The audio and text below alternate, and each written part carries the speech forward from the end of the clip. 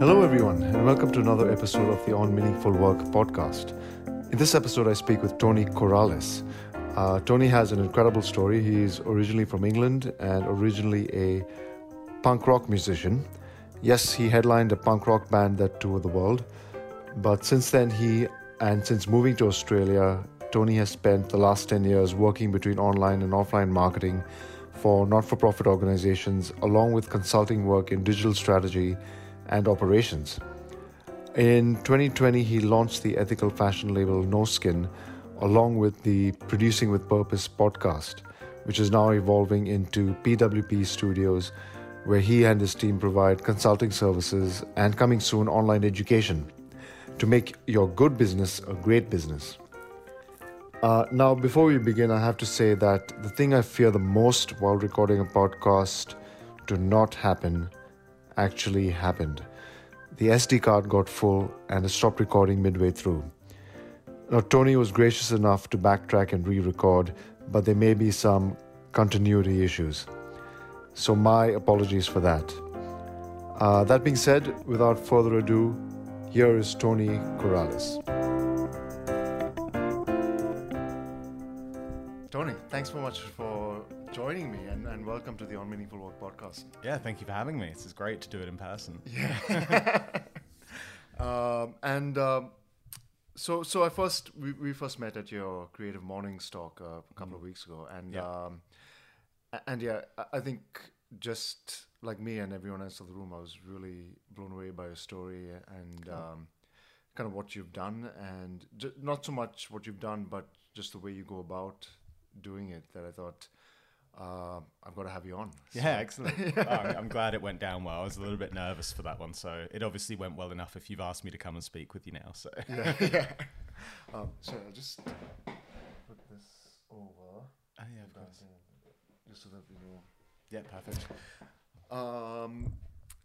So maybe to start off with, where are you from, Tony? Where'd you grow up? That shouldn't be a hard question, should it? It's not a hard question. I was born in Spain and I lived there until I was 4. And then I moved to the south coast of England. My family relocated to the south coast of England, hence why I sound a lot more English than I do Spanish, but walk around with a name like Antonio Corrales. Cool name. Yeah, cool name, but really awkward when people ask you to speak Spanish and you can't. I lived there and then I grew up on the south coast of England in a place called Portsmouth. Yeah. Okay. I moved to London in my mid-20s. Sure. Are your parents Spanish or were they? My dad is like kind of 3/4 Spanish, if that's a thing. My mum's half English, half Dutch. It's a real mixed bag, but such is the case in Europe as well. And there's of course there's the Irish grandma as well. There's got to be the Irish grandma. Yeah, the Irish Catholic grandma. Oh, very much. Yeah. No, not as much anymore, but yeah, definitely, definitely can put that on when she wants to. Yeah, wow. Yeah, I've had one of those. My grandma was one from India, and my grandma was from the Portuguese part of India. Oh wow, which is Goa. And so very strict Catholic upbringing. Thanks. Yeah. Excellent. So you went to school in the south of England there? Or? Yeah, I did. So for anyone who would call me out on it, who listens from where I'm from as well, there's a very small town called Fareham, which is like sandwiched in between two cities, and I went to school there. It's a very pleasant area. It's looks a little bit more run down these days when I go back and visit, but maybe it's just because you remember things when you're a kid as being a lot more bright and sunshine in the summers and things. But it's pretty standard little pocket of England. Yeah, wow. What were you like in school? Did you enjoy school? Interesting. I was pretty good in school. I was definitely a kind of aim to please kind of kid. I wasn't a naughty kid. I was pretty good. Pretty academic, quite enjoyed school. Not a popular kid, but kind of got my way through, and it was a good solid 7 out of 10 experience. Okay.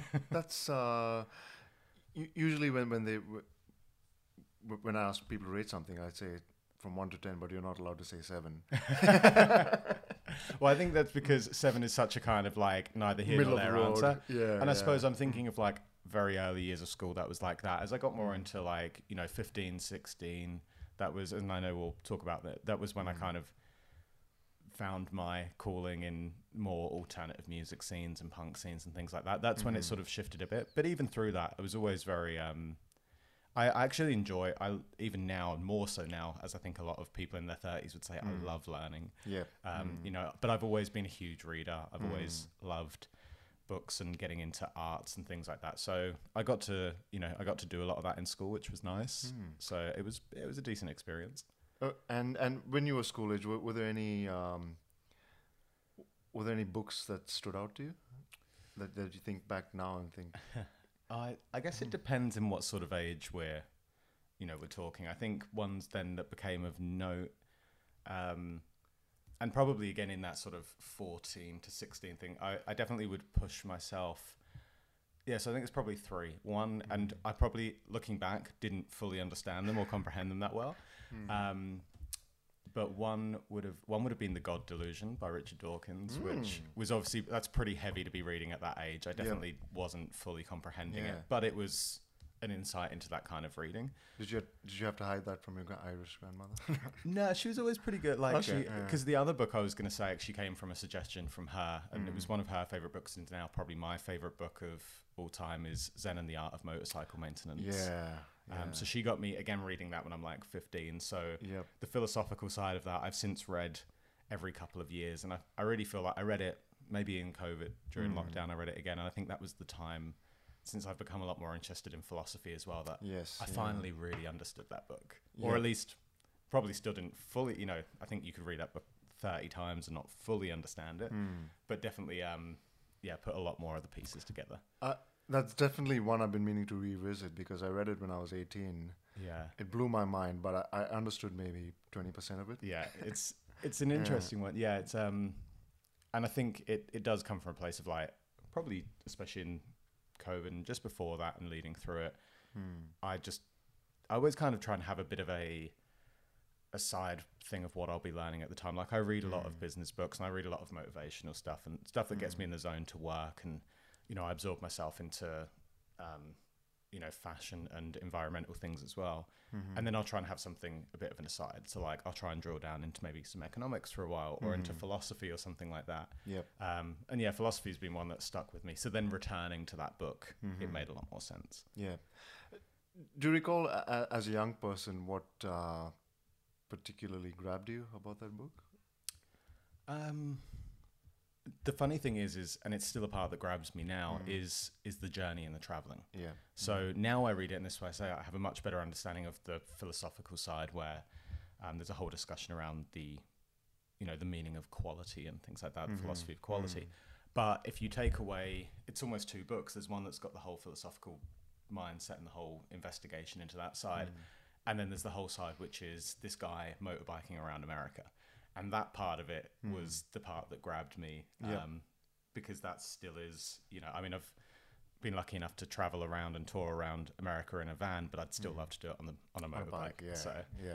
So that part was always a real big grab for me as well. That was it. Like the sense of adventure was huge. And how about the God Delusion? Like as a young person, how did that? I think that's one I actually have been meaning to revisit, because realistically, I read that at 14, 15 to just be,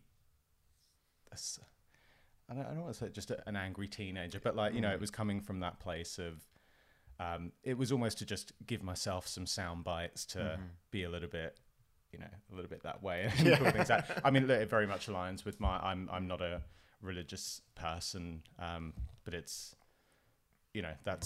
just pretty much an each to their own thing. But at the time, it was when at that age, whatever you latch onto, at least for me at that time, I like to be quite abrasive about. So I feel like I was using that as like to fuel my arsenal of going back, and even in conversations with like my grandma or something, to go back and be like, but what about this and this? So I think I probably read that book at the time for the wrong reasons, and actually I did revisit not long ago, and I was like, I can live without. I've got my own opinions on this. I don't really need to delve too much into Richard Dawkins' opinions on this. Sure, yeah. So, and you mentioned a third. Was there a third? The third, I'm trying to think. what it was called now, which is obviously kind of made. But I started reading a lot of Michael Moore as well, and that was and also getting more into his music. I can't think what the book was called, but I know it was around the whole time of Fahrenheit 9/11, him doing Stupid all of that White stuff. Men, was that? I think it was his one after that. Okay, I've totally blanked. It was there when I was thinking about it. It'll come back in like 10 minutes and I'll just shout it out for no reason. But that one was, I think that as well was just like an introduction into politics. And obviously I was living in the UK, but American politics it's very accessible in a way because there's so much literature on it. It's quite Hollywood literature around American politics. Yes, yeah. Whereas if you pick up a book about English politics, it feels like very heavy and a lot more inaccessible, especially when you're like probably 15, 16. Yep. And again, that was when I was listening to a lot of political punk music who would reference people like Michael Moore. So I was like, I need to know about that. And I mean, it's probably been the case, to be honest, for a lot of my life is I've known more about American politics than Australian or English politics. Same here. I mean, even like the recent election, I've been just following it non-stop, whereas I have no idea what's going on in Australian politics. I know, it's right. It is just, and it is one of those things, the more you learn about it, the more you're absorbed in it, the more it's easier to follow and keep up with. And I think that's it, is because I started following American politics as a kid then, and, you know, I suppose through my early 20s as well, I stayed with that. So it's kind of like I'm on series 10 now or whatever. I'm not jumping in late in the game. So and as a young person, what were your music influences? What were your parents listening to? Yeah, it's an interest. So I definitely grew up a lot on English punk and mod music and things like that. Like bands like The Clash and The Jam, especially The Jam. That was like my dad's favorite band growing up. Oh wow, okay. And even then things like Paul Simon, Simon and Garfunkel, and that kind of round. But it was always a lot of, you know, musicians' music, or like, you know, instrument-based music and things like that as well. And then, I think it was definitely growing up in that realm. It's funny because I just think of The Jam pretty much as like my upbringing, and I've still got like my dad's Jam records now that I still have in my place, which is, I was talking to a friend about it because we were listening the other night. Just a couple of friends coming around, hanging out and playing board games and eating pizza or whatever. Nice. And it's like the one thing, you know, because they were just calling me out for being a hipster with my vinyl collection as they do. It's a prerequisite to live in this area. Exactly. Like, what else are you going to do? But I was saying how it is nice that I could put on that music and be like, oh, this is, you know, music I grew up with. But I'm putting on this record that the exact same one that my dad used to put on. Probably when he was even younger than me, before I was born, he was putting this on with his friends around. I'm like, that's really nice to have that, you know, that physical artifact of this, like this album that's gone through. So I think that's really cool. And that was what I grew up with, a lot of that. And then I suppose he was into punk music, but sort of like a bit more of the mod side of things as well. And then that opened the gate for me to then get more into punk music. So the mod were bands like The Who and The Kinks? A lot more of that, like very British kind of thing. And then I started getting into a bit more of the punk side of it, like The Clash and The Pistols, which my dad obviously grew up with as well. And then a lot of it as well then came in at the same time, was a lot of the American West Coast punk music that was coming in, like real pop punk bands like your Green Days and Blink-182. Like I loved that. I was, you know, skateboarding around. They were really good. And but then like quickly got into, I suppose, more of the punk rock that influenced them as well, like bands like The Descendants and NoFX. So I'm starting to go into that tangent now, but no, that's great. And that was where that's where it starts to open up, and then you listen to all of their influences, and it's such a huge subculture that I got pretty like caught up in that, which was great. Besides the music, though, what was it about that subculture that grabbed you? You can turn that back on if you like. Oh no, it's fine. It was just pretty heavy. I think the subculture as well. It is a subculture for. It's funny because at the time as well, it was a subculture that was very much for the people who didn't fit in, and always will. But punk is always the counterculture. And I definitely felt like, you know, I had my group of friends at school and I had a pretty good time at school, but I certainly wasn't in like the popular, I wasn't the sports type and all that kind of thing. so yeah, like, I mean, I started playing guitar when I was 13, when I got my dad's guitar handed down to me and things like that. Started playing the jam and that, and then got into that kind of music. So I think it's great because it's not like I found that genre of music and there were loads of other people, so it gave me a place to fit in. It just gave me a real confidence in not fitting in, which I think is a great thing. It's like, yeah, I don't fit in, and that's great. I don't want to. I want to, like, you know, I want to sit here on my lunch break, like, with my headphones on, listening to NoFX, and you know, it was just, so it's like you felt, felt a lot more home in that world, and just loved the music as well. You know, it just grabbed me, so that was cool. Sure. Also, you know, one thing that grabbed me at your talk at Creative Mornings was how this punk rock ethos kind of got into your DNA somehow, and then that kind of influenced how you live your life, in a way. Yeah.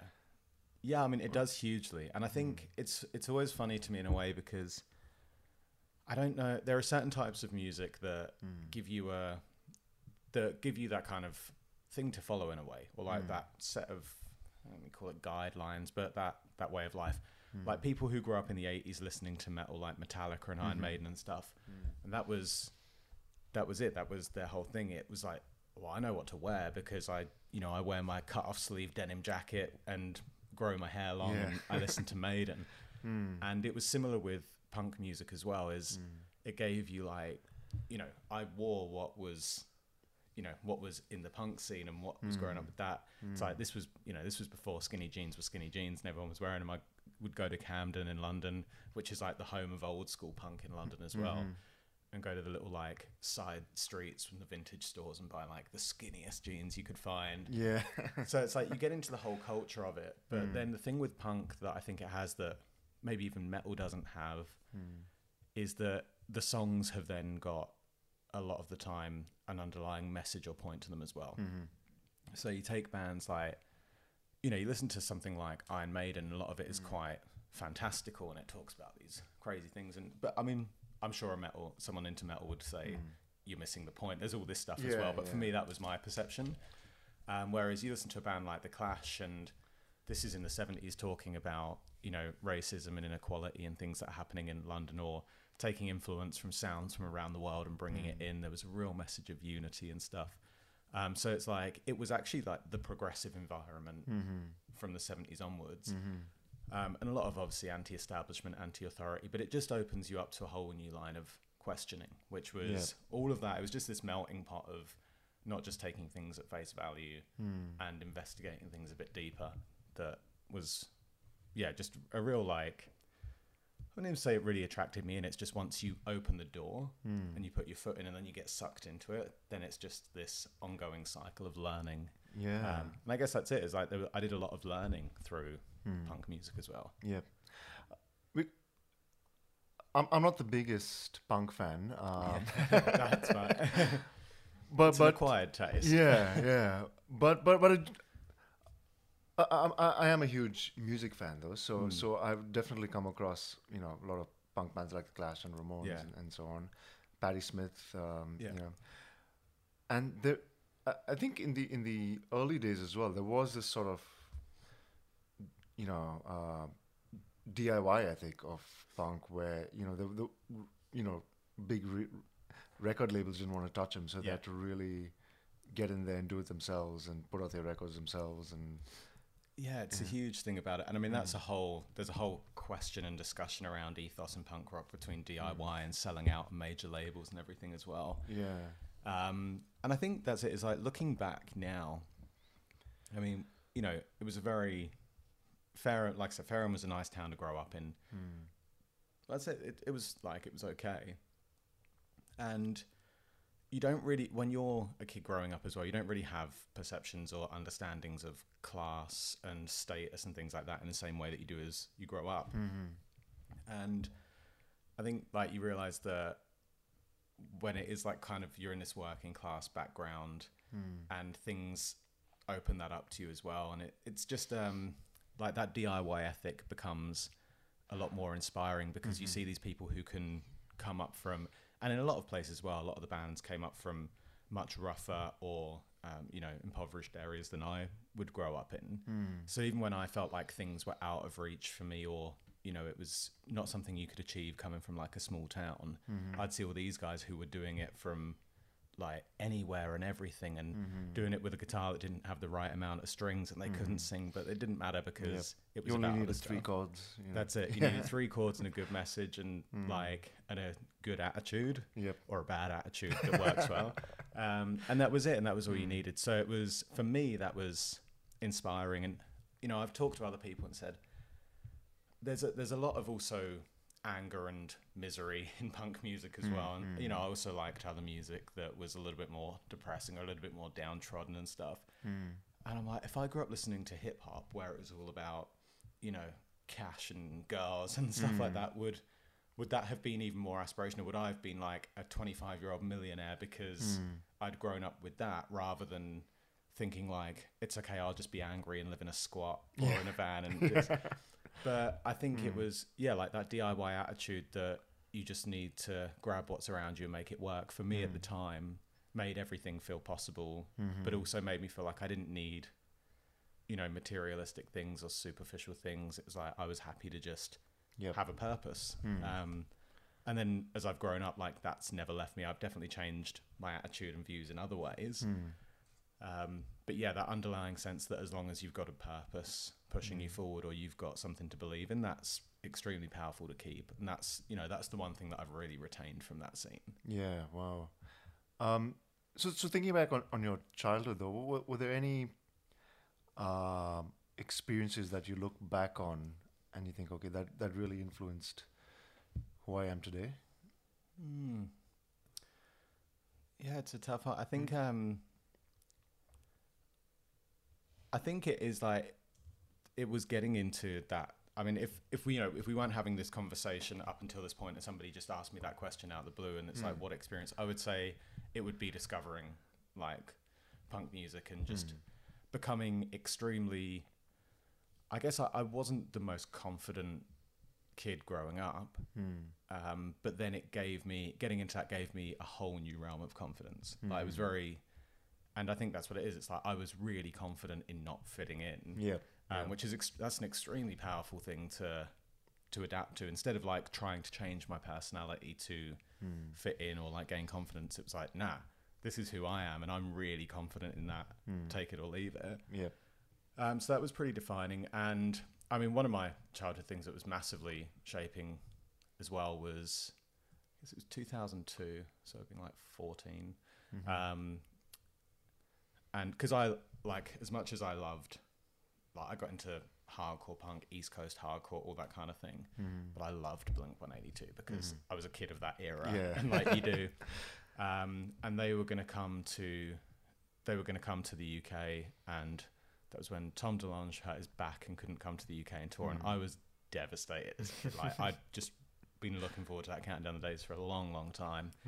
And my dad then kind of took me out of school and flew us to America from the UK and booked tickets to go and see them there because they cancelled their UK tour.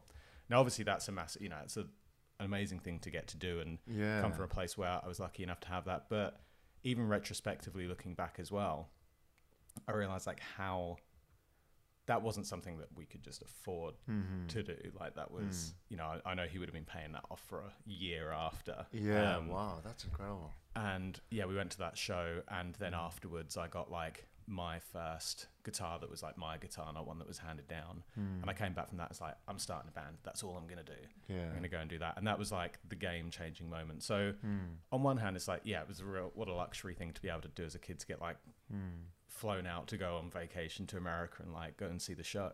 Where'd you see them in America? I saw them in Florida. Wow. Okay. It was so it was awesome, like so cool. And I mean, at the time I was obviously stoked to be going, and looking back now I'm like, it's just so grateful to have had that opportunity, because that was a real game changer. Like, it wasn't a game changing opportunity or like a life changing situation where something really bad happened and that made me come back with like this fire and grit. I was like, wow, I got to see, I got to see exactly what I want to do. And I think that's why I then kind of fell in love with America as well. Yeah. Seeing that there, it's like, I want to be around here, like surrounded by the palm trees and the punk rock music. And that kind of set me up with the fire to move forward, I think. Yeah. And just on America, like I've been there a couple of times, and yeah, I mean, people love to. It's a very, let's just say, complicated place, but you can't beat the optimism. Like once you're there, it's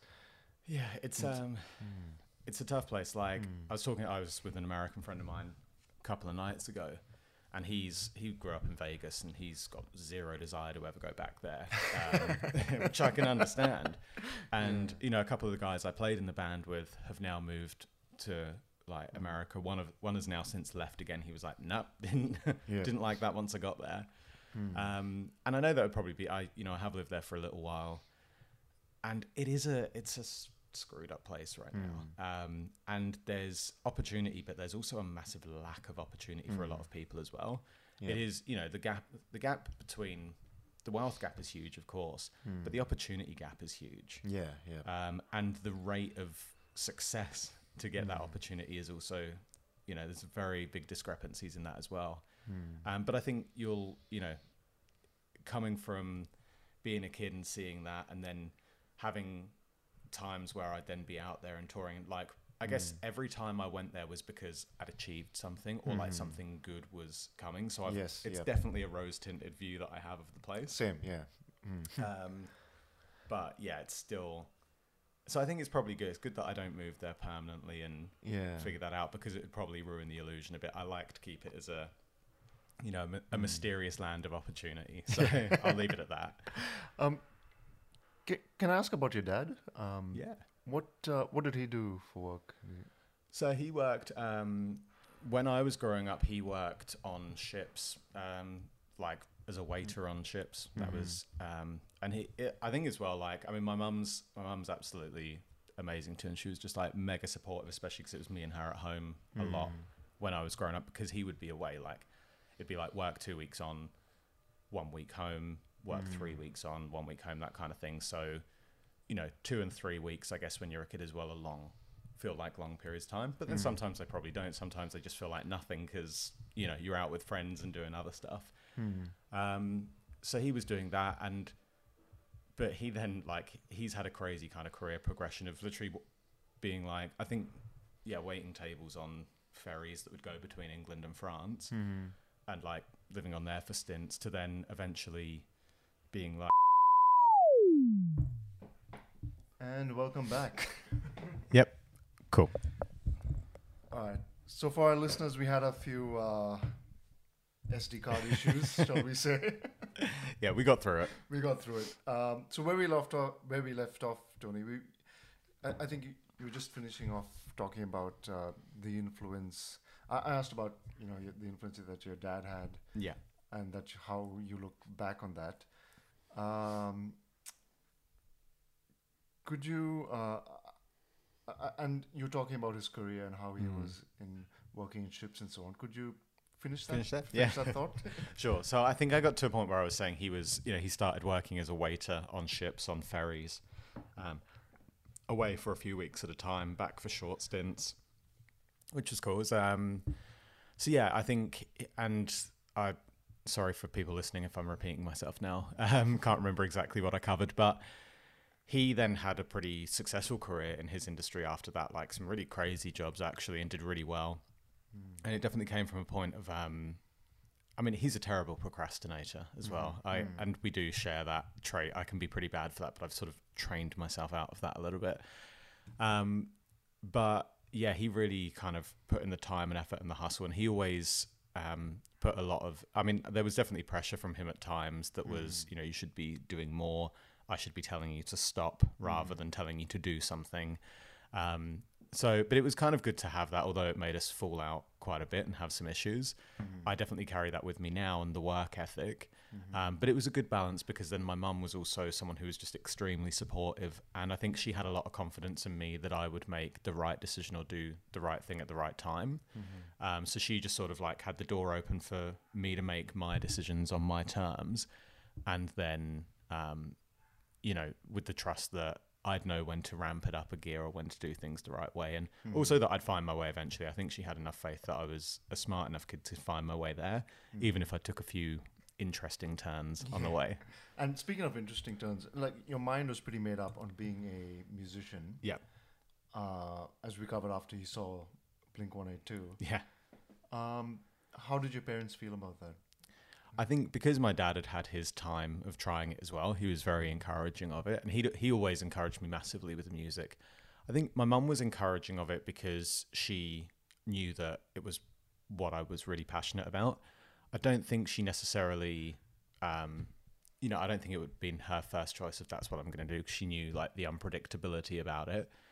But yeah, she was very easygoing, and it was just supportive, like always immensely supportive of the fact that like I'd be bumming around working random part-time jobs and stuff. I mean, I did get very lucky that I actually spent some time when I left college and I'd done film and media.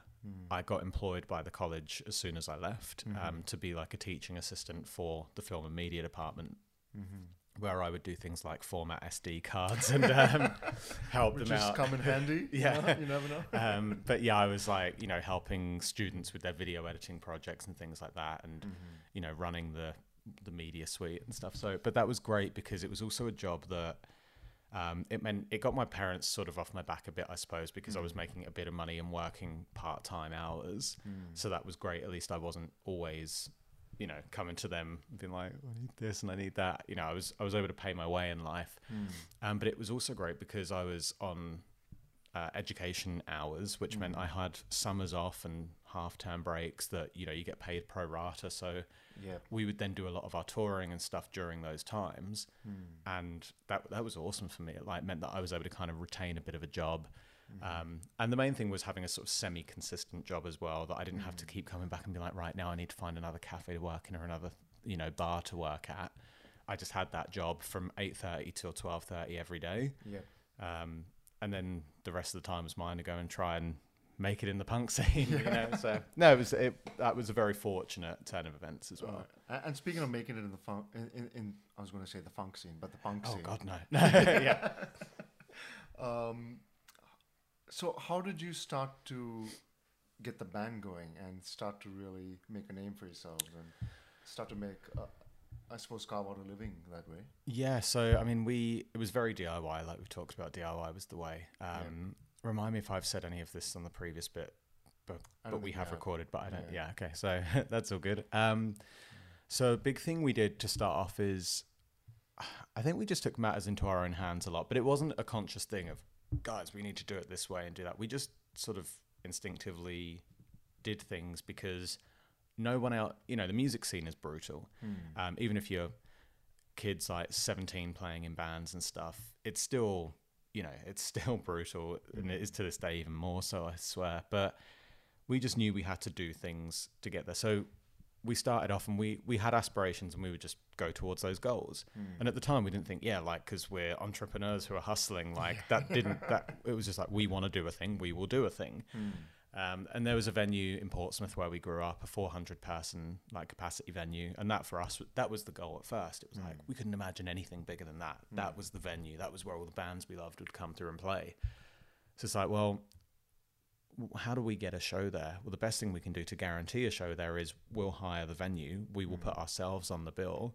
We'll get a couple of friends bands who can sell a few tickets to open. And this isn't an uncommon way to go about it. But then it was like, right, we need to now justify our place there and show this venue and show everyone who said that we couldn't play there that we're, more deserving of it. And we would go out and we'd be in the back of the car with a megaphone and a book of tickets. Because I remember back in the day, you'd get books of tickets and you had to tear them out and hand them out. No digital tickets. And, tickets would be like £5, $10, whatever. And we'd go out with a megaphone and stop and groups of people hanging out in the street, and we'd stop and be like, we'd have the music playing in the car as well and be like, come and see our band, it's £5 a ticket, and everyone would carry cash. And of course, it's game of numbers. 4 out of 5 groups of people would tell you to do one and keep driving. But 1 in 5 groups of people would be like, yeah, okay, we'll take a couple of tickets. And we'd just drive around day after day. I'd finish work at 12:30, we'd jump in the car and we'd go and do it. We'd walk up and down the high street and stop people. you know, it's basically like when people try and stop you and get you to donate to charity, but we were trying to sell tickets to the punk show. Yeah, wow. And to us at the time, that was just like, That's what you do. that's just what you do. You didn't see yourselves as hustlers or... like that's just how are we going to sell 300 tickets and not stand up there and look stupid like playing a no one. Yeah. And you know, and then we'd do other things, or we'd get and we'd print or like photocopy posters and put them up everywhere.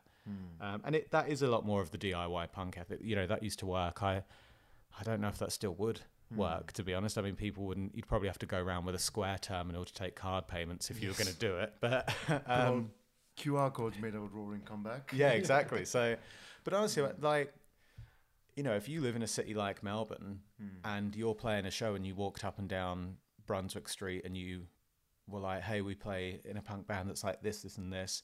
Tickets are $10. Tap here and buy a ticket and it'll get emailed to you. Like, come and support the local music scene. You'd probably sell tickets quicker that way than you would a lot of other ways. Like, you know, some people would, again, tell you to keep moving, but some people would respect the hustle. They know what it's like. Yeah. And I suppose when you were doing that, it was before, I wouldn't say before the internet, but definitely before social media and before things started to take off that way. Yeah. And I mean, we were a band in the era of MySpace as well. Yeah. And and I remember as well, we would spend hours upon hours going through MySpace. And you could just add people as a friend and you could send them a message. So we'd have a copy and paste message that was like about the band. We'd add the person as a friend. We would then send them a message that would have one thing like, hey, we looked at your profile and saw that you like this band, because people would always say what bands they like in their profile. We think you'd love what we're doing, this, and this. And then they could go on the page and hear your music. And we would have the four of us in the band would sit there for hours every night, all on an individual like laptop or computer doing this, or taking turns whilst we're sitting there getting drunk and like hanging out and listening to music. But that was how we'd build up like a following of thousands of people and start conversations with people and all that kind of thing. And it wasn't like, let's sit here and hustle. That was just what we did, because also, what else are we going to do? All right, you might be someone sitting there playing Tony Hawk's on the PlayStation whilst it's happening, but that was just what we did night after night, like all the time. And if you worked on a business with that like intent, you'd make waves. Like, but we get caught up in, oh, it sounds like overtime, or that sounds like, is the payoff worth it? We just did it because we were kids and we wanted people to hear our music. And during this time, did things then start to happen for you guys? Like, it definitely built up a bit, and like we would have, you know, people would come to those shows, and we would make a big show of that as well, and we would have, you know, we would hire pyrotechnics and make a big deal out of things, and so that people would come and see it, and they'd be like, yeah, well, you stopped me in the street and you sold me a ticket. I mean, that was okay. Like, we had to make sure that we then, you know, when you've got them through the funnel, you've got to convert them at the end, and you've got to make it worth their while. You've got to over-deliver on the promise. And that was what we did. Again, it wasn't, I mean, that was intentional. We knew that, like, we've got them through the door. Now it's really our job to make them come back again. Like, increase the lifetime value of the customer. There we go. That's a little less punk rock. But yeah, exactly. But again, that's just, and it's funny because that is what you're doing. You are essentially making a sales funnel and converting people and over-delivering on your promise and getting lifetime value. You just don't know that that's what all of that stuff is. It's same principles apply. And then we found ourselves wanting to get onto bigger tours. That was the next step for us. And again, couldn't get in. I mean, we also weren't the best band. That's probably why we kept getting knocked back. But that didn't matter because we were confident in it. And then there were a couple of bands coming, and I think the very first band we did it for was the band Rancid. And for us, that was like, that is a tour we should be on. There's 1,000, 2,000 people at their show every night. They need to hear us opening. But we didn't get the gig because we weren't in that realm. We did eventually at one point then tour with them, which was cool. So we said, well, we'll go, and every night they play on their like 2-week UK tour, we'll go outside the show with acoustic guitars and we'll play our songs, and we'll play them to the line, because people would be lining outside for an hour to get into the show. So it's like, we'll start at the front of the line, we'll play 3 songs, we'll try and sell some CDs, tell people about the band, then we'll, you know, move 20 meters down the line and play to the next section. knowing as well that people would drive home after the show with their CD, and you've only got so many CDs in your car back then. Yep. You've just had a great time at the gig. You got your friends in the car. You drive in 45 minutes home. Yeah, chuck on. Let's see what this is like. And again, if you then have got a good product, the EP or the album was good, then people would be around, and then we'd hit those towns after, maybe like 2 months later, on a tour, and go and play those places that we ran around, so that those people who saw you in line would then come to your show. And that was how we built up a following around the country. Yeah, wow. And then while this was happening, how were the dynamics within the band? Always good. Yeah. And it was the real thing. And like when we started touring more professionally and heavily, I suppose, and like we'd be doing 2 months in the US touring, living in a van all together. The amount of times people said to us, "You guys you're always together." And I found that really weird that people would say it, until I later was in another band where everybody would arrive at a venue. We all got on and it was fine. But it's like, all right, well, you've got to be on stage in 3 hours or back at the venue at 3 hours, and everyone would just walk off and go and do their own thing, go get dinner somewhere on their own. Maybe now and again it would be like, oh, I'm going to go to this place. Does someone want to come? But it was pretty lonely. It's quite isolating, especially because I was the newcomer to that band.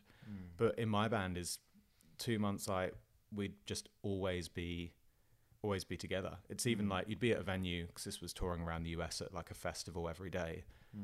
And you've got a lot of free time as well. It's like, oh, I'm going to go to Walmart because I need to get some new socks, like something as stupid as that.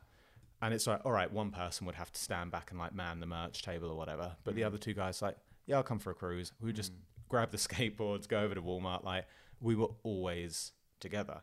After the show, if we were going for beers, always together. Like it was the whole point.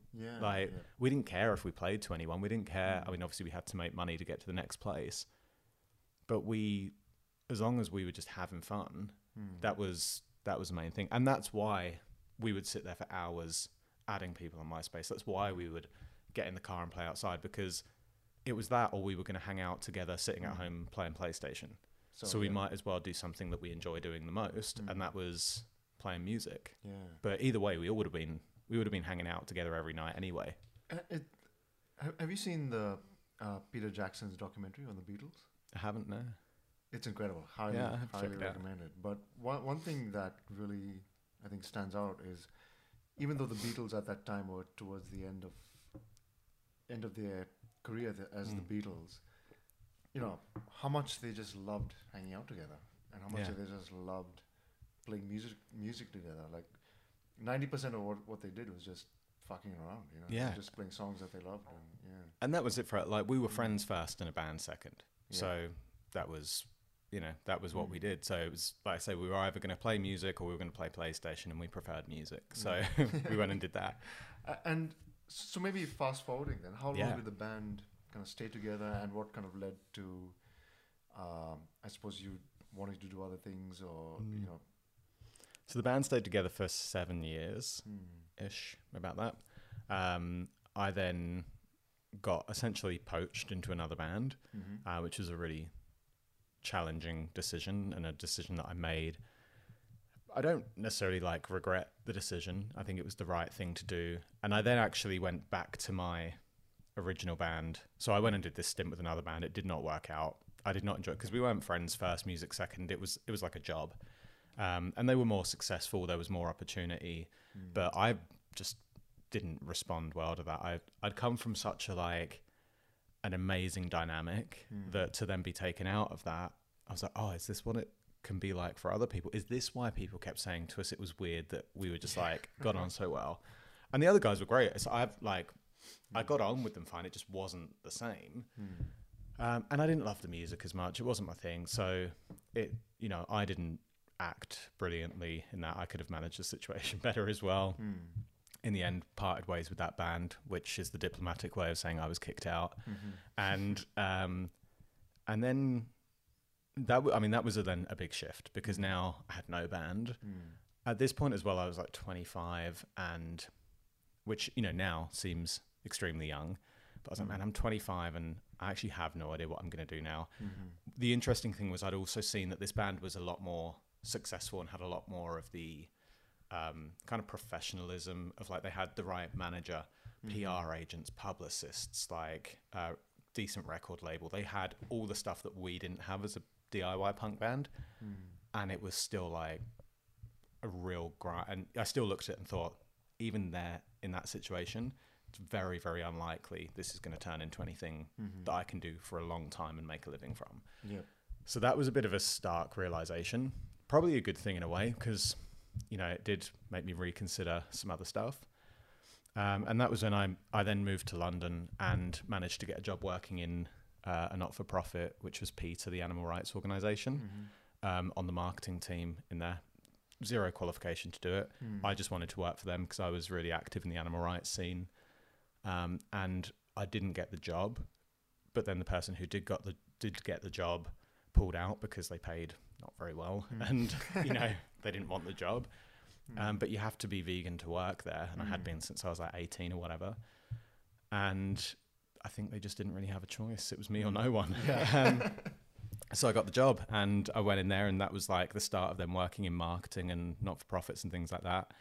I met what is my now wife working there as well. Wow. So it was a real like shift of, and I mean, so lots and lots of good stuff came from it. Like it opened up the door to the next chapter of my life, totally. But the time itself was pretty miserable because I'd just come out of, you know, when one door closes kind of thing, yes, another one opens, but sometimes it takes a year for the next one to open. Yeah. And for that time in between, you're just sat in a dark room. So for you though, had you made up your mind that your life as a professional musician had come to a close, or were you? I think so. Like, I think that was the time for me. There was about a year period when I first took that job that was pretty grim times. Like, still had fun. I was living in London, but I wouldn't listen to punk music. I got just fully into jazz. That was all I was into. I couldn't listening to punk music was like looking at your ex-girlfriend's Instagram, you know. It was just like, I was like, why am I doing this to myself? It's just, it's too raw. But then after a year or so passed, I hit up the guys from my original band and was like, let's do another album, let's do another tour. And I think it was because I then had a whole lot to write about, and for me that's always been a thing. Like, I still play music with some guys now.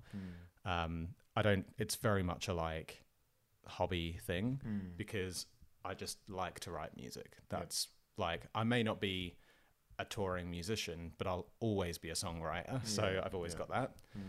So we did another album, went and did another tour of the US, which we were lucky to get back onto, considering, you know, we'd taken some time away. And that was then like, I didn't want to finish my career, so to speak, on a sour note. So I went back and wrote like the album that I'm most proud of, went and did the tour that I had the most fun on, because no longer it was like, this time it was appreciating that it was just me and my friends going to have fun. So that was like the best part. And then I guess that was kind of healing in a sense, because I got to finish my thing with my band, with my songs, like doing our thing. And then I was like, all right, now I'm ready for the next chapter fully. And that was when me and my partner, who's, like I say, is now my wife, went traveling and then came to Australia. Wow. So. And this was after working for PETA, yeah. And then, so what did your career look like when you came to Australia? So very luckily, because my wife was working, I'd actually stopped working for PETA at that point and gone to the British Red Cross and worked there for a while. It's fine, it was a job. She got the opportunity. They said, if you're going traveling, you're going to Australia, you can actually work for PETA Australia when you get there if you want, and we'll sponsor you.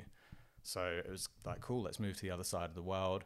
As much as I'd had that nice closure on my music career, it still sucked. Like, I didn't want to be there anymore. And I think not being able to tour and have that outlet, I wanted to travel instead. I still wanted the adventure. And then, I just wanted like a real clean, fresh start, I guess. So we found ourselves here. She was incredibly supportive of that as well and was happy to start fresh. So I came here. Funnily, the first job we got here and we'd been traveling like flat broke, staying in an Airbnb. Like, we're like, we can afford this for like 5 nights. I need a job. That's fine. I like the pressure. But the first job I got, like, there was plenty of stuff I was applying for. But the job I was able to get within like 48 hours was hustling charity subscriptions on the street. Oh wow, that's So- got to be the toughest. Yeah. That's the toughest gig. Whenever I see those people out there, I'm like, man. Yeah. I mean, it's one thing when you're trying to sell, I can sell gig tickets, but it's real hard to sell, it's Yeah. hard to sell a monthly subscription to Save the Children or whatever it was. Yeah. So yeah, I literally did that for like 2 weeks.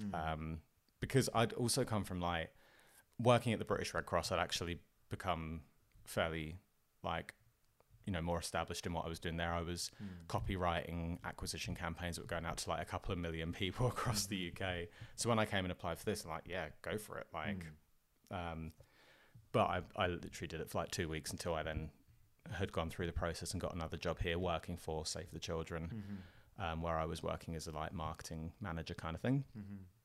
Did that, and then just got a bit drained in the not-for-profit space because, again, it was actually at that time that I started to get the concept, or like the whole hustle thing and entrepreneurship.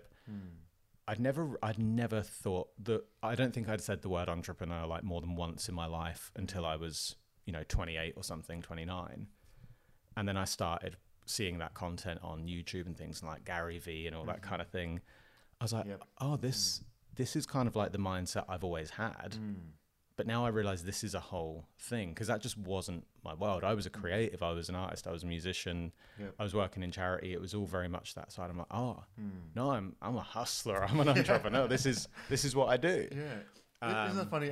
As a musician, it was like you always saw yourself as creative, but as a musician, you selling tickets on the road was just something you did. Yeah. Rather than you thinking of yourself as an entrepreneur, which is exactly what you were doing. You were being an entrepreneur. Oh, exactly. Like all the things we did, I'm like, man, it's, I did start a business. I was managing the band. And by the end of it, we're also selling, by the time we're on tour, like, a couple of $1,000s a day in merch and t-shirts and things like that. So we're organizing the logistics of at what venues the merch needs to come into, what our forecasting is for how much we'll sell, like what our margins are, how much money we need for the tour and the budgets. Yeah. Because that was just like, if we don't do that, how do we do anything? But again, I didn't realize I was running a business and I didn't even really ever think of it that way. I was like, no, I play in a band, but I've got to do some admin. Yeah. I was like, oh no, it's, so it's a very weird thing to then see that stuff and be like, oh, now there's a name for it. Now there's stuff I can learn about. And then I just found myself in the not-for-profit space feeling a little bit like it's not the most hustled environment. It's quite chill. It's a little bit like, working in government can be a bit slow paced, working in charity can be a bit slow paced. Yeah, sure. Massive value in doing it. Obviously it's a hugely important and quite fulfilling place to work. But then I started getting really like into, I want to work in tech and I want to hustle and I would do that. So then I went and worked for a digital agency, doing kind of like operations, project management, digital strategy, that kind of stuff. And just with that, how did you get that job? Was it based on, because your experience in those areas were quite limited, I'm guessing? Yeah, I really don't know. Well, I do know. So I applied for a job at an agency. Looked amazing. I was like, man, this looks like Google. There's, there's beanbags everywhere, man. And breakfast when you arrive, and like coffee machines and stuff. It was, it was in Cremorne. It was very techy. Really felt like that. Good clients. And I found the website. I was like, I want to work there. That is what I want. I can go there and I can hustle and be an entrepreneur and like learn about all this stuff. I was like, I'm going to apply. And then my theory here was I'll apply. And when I get rejected, I'll say, what would you have wanted me to have that I don't have to get into an interview? But I got an interview and I was like, cool, even better. I can say, what in the interview did I not have that you wanted? And I'd been doing I had been doing a lot of project management, so I was managing marketing appeals and, all that kind of stuff. So but I didn't know what a project manager in a tech agency really was. And they asked me questions that were technical, like, what's an API and I'm like, what's a Kanban board? Yeah, exactly. I was like, I don't know these things. And I remember them asking me a question and saying, if a client asked you what's better, PHP or .NET, what would you say? And obviously I was clueless. I'd never heard of either of those things. I had zero idea. I said, I'd actually, I'd actually have a sip of my water and pretend that it went down the wrong way and have a coughing fit and excuse myself from the room. I would then go outside and quickly Google what's better, PHP or .NET, and then I'd come in and I'd give them the answer from the first thing I found on Google. Yeah, brilliant. And they were like, yeah, this guy can bullshit his way through a meeting. He'll be fine. And that was it, because that is account management, project management is about, it's about switching it on and, you know, being able to sit down and have a conversation and pull your way through. And that was the biggest thing, going back to what we talked about a while ago. The biggest thing I learned from my dad was the art of, not the art of bullshitting, but like the art of thinking on your feet and blagging your way in. Every job he had was always 2 steps further than he should have been. And it's been exactly the same for me. Yeah. I had no right to get that job in Peter doing marketing. I had 0 qualification. I had, even when I went to the Red Cross, I like put myself in way into the deep end. This job in tech was way into the deep end. I'm good at interviews and I'm good at treading water and not drowning, I guess is like the thing. Because then when I get the job, I spent a year, like I didn't leave that office for a year until I was kind of like the head project manager for the agency within a few years, and like, you know, making a lot of the decisions and doing a lot of stuff there, because once I get the opportunity, I'm going to run with it. So yeah, I guess that's a skill set. It's hustling. Like it's just hustling my way through. And then, so you're making, you know, great progress in this agency. Like when did you start to think that there's something in me that needs to come out? I need to do my own thing. And I think it's when as well, like, I mean, I'd always managed to get these jobs. And saying that, when I first worked at Peter and I was 25 and I was having a bit of a bad time after the punk band stuff, I was a pretty useless employee. I kind of got my interview, got my foot in the door, and I didn't over deliver. So every day I showed up there and I thought, they're going to fire me today. Like and I hated that feeling. But only when I kind of got this like hustle and grind in the tech space in the agency was when I was like, I'm not losing this. Like I will be the best thing here. But then it got to a point where I was working huge days, and I was making a massive difference, and I knew I was good at it because I put in the work, and it all made sense to me, like that whole space and tech stuff, like, and the account management, project management, just chatting to people and getting through. I was like, this is like an interview that I can turn it on for every day. That's my whole job. I'm like, I was made to do this. But then I found, man, like, it doesn't matter how hard I work. The only thing I can do next is go and get a better job that pays a little bit more and does much of the same. And I'll keep doing that process, and that's good. But I was like, I want to know that if I'm going to sit here from 7 a.m. till 9 o'clock at night, making sure that I'm the best at this, I want a bigger payout. So I decided to start my own business. And the thing was then is I've learned so much since that point too. And I thought, well, for me, starting a vegan fashion label was just like a thing I wanted to do. I was like, it's great. It doesn't really matter what the business is. I just need to start. I need to, I just need to have a go at that and figure it out. Turns out it's a pretty hard business to start. But just this feeling of, no matter what it is, I have to start. Where did that feeling come from? Was it just... I think it was I was devoting a lot of my life to work, and I enjoyed it, but it was like, I think it's the same as being in a band. And this is the thing, right? I realized, and I'm talking like a year into this venture of this business, it's like, man, I have to show up every day and like get paid next to nothing for it, work extremely hard to try and get people to hear more and more about this brand. Sometimes like it costs you money to even show up and do it. 90% of people, it's going to fail. 5% of people are going to scrape by. A couple of percent of people will do okay. And like 1 or 2% of people who start this will make a lot of money. So it's the same as being in a band. Like it's exactly the same concept. But in a way that was like, I didn't want to do it with music anymore. And, that's fine. But I realized that actually I'd started the same kind of thing. So I think that was it, is I wanted to work on something that I was passionate about so that I could sit there like I used to every night, or I could go out and hustle it on the street or in shops or whatever it was, do all of those things, that didn't feel like work, and I wasn't going, oh, I work 12 hours today, like it seems unfair that I'm only paid this much. It's like, no, the hours, the money, it's all irrelevant now. It's back to like the purpose-based hustle.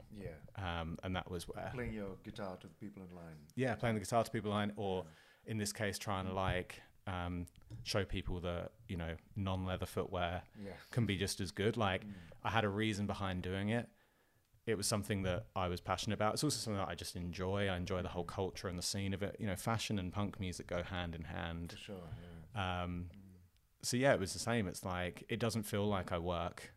I mean, I work hard on this business, and it's very unrewarding sometimes, and sometimes it's really rewarding.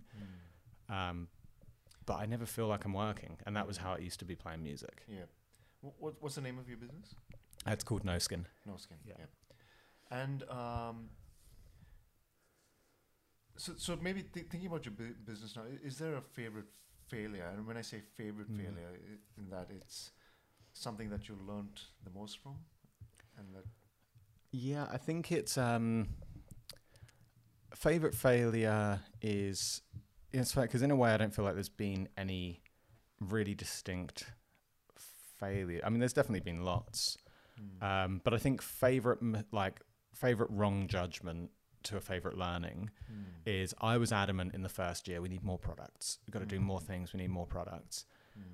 Because the more choice there is when somebody comes to our website or somebody comes to our store, the more chance they'll buy something, because there's variation. And, you know, if you went into a supermarket and there was, you know, one loaf of bread and one thing of soy milk, you know, your choice is limited. It's like, well, this is not for me. I'll go somewhere else. But then I realized that everything I'd learned about business and product-based business, I was ignoring the guidance I would give to other people of keeping things simple and trying to scale one product to a good success, and then introducing something new. Taking one product and being the expert and especially good in it. Like, there's a reason why if you're in a band and you play music, you release an album and you have a genre and you have something, because the people who come in, they want that thing from you. And you can branch out and you can evolve over time. Look at the Beatles. But you don't literally do a different song of a different genre of everything all the time, because it's like, well, if we do an album of 12 songs and it has everything from hip hop to punk to, like, you know, Ed Sheeran style pop music, then there's something for everyone. It's like, no, you've got nothing for anyone. You please no one. So simplifying, refining that product down to the point where effectively you can make $1 million from a single product. And then go, okay, we iterated that to like near perfection. Now introduce something else. That's the guidance I would give everyone, and we haven't followed that. So that's a pivot that we're now going through, is to actually simplify our product offering and try and make that $1 million product, because we haven't yet done that, and then go from that point forward. So it's kind of like Steve Jobs at the start of his second reign at Apple. He just came in and slashed all their product lines and focused on, you know, 2 or 3. That's it. So, I mean, they were probably in a better place than we are now. But yeah, I'm pulling a Steve Jobs. We can call it that. So you just need a black toggle. Yeah, exactly. Maybe we'll just make no more products. Yeah, so that's been the biggest learning from. I wouldn't say failure, because we haven't failed by having too many products, but we've probably limited our ability to be known for one thing by operating this long, trying to be a bit more of everything. And that means there's a lot of over ordering in stock and money sunk in. Like, we could have been more effective, we could have been leaner, and we probably could have scaled the business to bigger success by doing one thing and doing it well from day one. But like I say, I mean, every day is learning. And I've learned a lot since, and this is why, I said, I just need to start something, because I'll learn. I often say and I actually say it less now because things are building up and going in the right direction, but I'm very pragmatic, and I always said, I need to start this business because it'll probably be my third business that cracks it or does well. So the quicker I start my first one and fail, the faster I'm on my track to making all the mistakes to make the business that does well. I hope I don't have to go through 3 businesses to get there. Hopefully I can make the mistakes and they're not so costly that they, shut us down. But the whole point is like, fail fast is the whole thing on that. So just a couple of questions to close up. Yeah. But, we mentioned books at the start of the episode, and books I think that were influential to you as an adolescent. Say, thinking back now, just in terms of what you're doing, are there any books or other resources that you would recommend to people? Yeah, I think one of them is a book called Relentless. I think his name's Tim Gower, or I might be completely off the mark. The book's called Relentless. I actually always listen to it on Audible as well, so I don't see see the author's name. He was the physio or like the coach for Michael Jordan and Kobe Bryant and stuff like that for the Chicago Bulls. I've also become a massive sports fan. There was a real tie in between like getting into entrepreneurship and I got way more into sport, so that's a different thing now. Because I think I just appreciate people getting rewarded for intense hard work. So this is a real tangent, but I watched this morning before I came here, because it was on last night, I watched the Brazil Grand Prix, and George Russell, the English driver, won his first Grand Prix. Wow. And it was amazing, I've followed his career, and I was so excited for him because I know that this guy has shown up time and time and time again and put in relentless amounts of effort. And to see him tearing up today because he won his first Grand Prix, you feel that this is intense effort. And I can't imagine, I don't work as hard as a Formula One driver in anything. And to finally get that win, that's extremely motivating now. So I find a lot of motivation in sport and stuff like that. Relentless is a book about how Michael Jordan and players like Kobe Bryant just find their complete drive and determination and stuff. So that's a real good one to learn a bit more about yourself. And if you have what it takes to operate in that way, and if you don't have what it takes to be a Michael Jordan in your mindset, what some of the things are you can do to adjust your mindset to be a little bit more Michael Jordan in the way that you operate, which is really cool. So that's one that's great for mindset. What else? I think, there's a lot of books like I could say there's a lot of Seth Godin books on marketing and things like that are great. Donald Miller, Building a Story Brand, is really good to think about branding, but they're very and I like that they're not textbooks by any means, but they're actionable strategic books. They're great, but I'd value reading something like Seneca's Letters from a Stoic more so, both just as valuable, but that's just nice for some perspective sometimes. Or even meditations I throw in there. Yeah, exactly. So anything just gives you a bit of better perspective, especially when the small things get very stressful. I've relied heavily on Stoicism in my last couple of years. They're probably some of the things that I'd put in the reading list for now. Cool. And in your work currently, what makes you feel alive?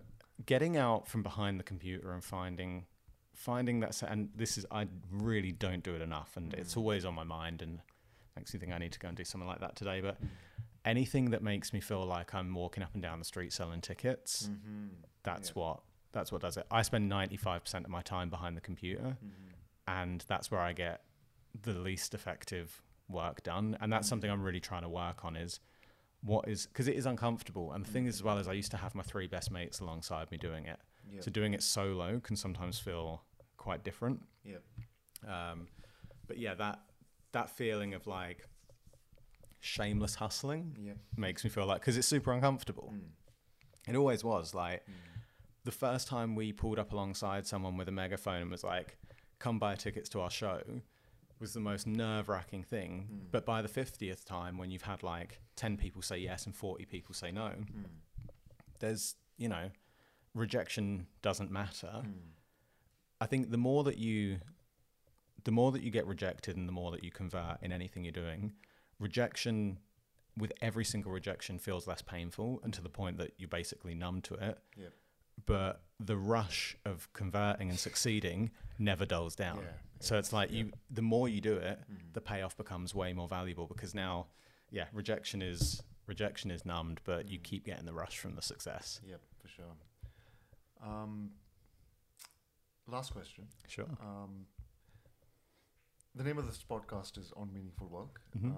What does the term On Meaningful Work mean to you? I think it's really something that you're happy to. I mean, meaningful work can obviously come from different places, and it can often be something that provides value into the world around us, and that is something that I definitely try to do. But you can find that in most anything. If something exists, there is further meaning. Like, I found just as much meaning. I found it extremely meaningful work to go out and play like songs for people who would come and spend an hour feeling comfortable being an outcast. Like, that's really meaningful. You know, but it's also incredibly meaningful working in a not-for-profit. But it's only truly meaningful if, I think for you, you will sit there doing the grinding tasks, doing the things, or getting uncomfortable and getting rejected because it's worth more to you than just like a job. Funnily, like, you know, walking up and down and trying to do the charity sign-ups for that couple of weeks that I did it here, and that I was awful at that. Like, I was not good at getting rejected for something I didn't care. I mean, I cared about the cause, but I also felt very distant from it. It was like, I'm here signing people up on the street. Getting rejected for something that you don't find the same meaning in is very, very different to something that you believe in wholeheartedly, because it's like the rejection doesn't, it's like it glints off the armor and goes away. So I think meaningful work is something that you find where no matter how many hours you put in or how much you get knocked back, that doesn't hurt as much as it feels good to keep pushing forward. Wow. This has been amazing, Tony. Thank you Thanks, so much. And also, you know, really, thank you so much for your patience while you're screwing around with SD cards and so on. But It's all good. I really appreciate the time. And thank you for having me. Thank you so much. Excellent, mate. Thanks a lot. Thank you. Thank you for listening to this podcast. If you're enjoying and are learning from this podcast, please subscribe on YouTube, Apple, and Spotify. A great zero-cost way to support us is to leave a review on Apple Podcasts and Spotify. If you are feeling extra generous, it would be great if you could leave a comment or feedback on our Apple Podcast or YouTube pages. Or you could email your comments and feedback to me directly at rahul@disruptivebusinessnetwork.com. That's RAHUL at disruptivebusinessnetwork, all one word, .com. Finally, a big shout out to our producer Dan Scahill for his work on the keys, and to Vashti Civil for writing the original music for our theme. Until next time, this is your host, Rahul Sohns, signing off. Bye.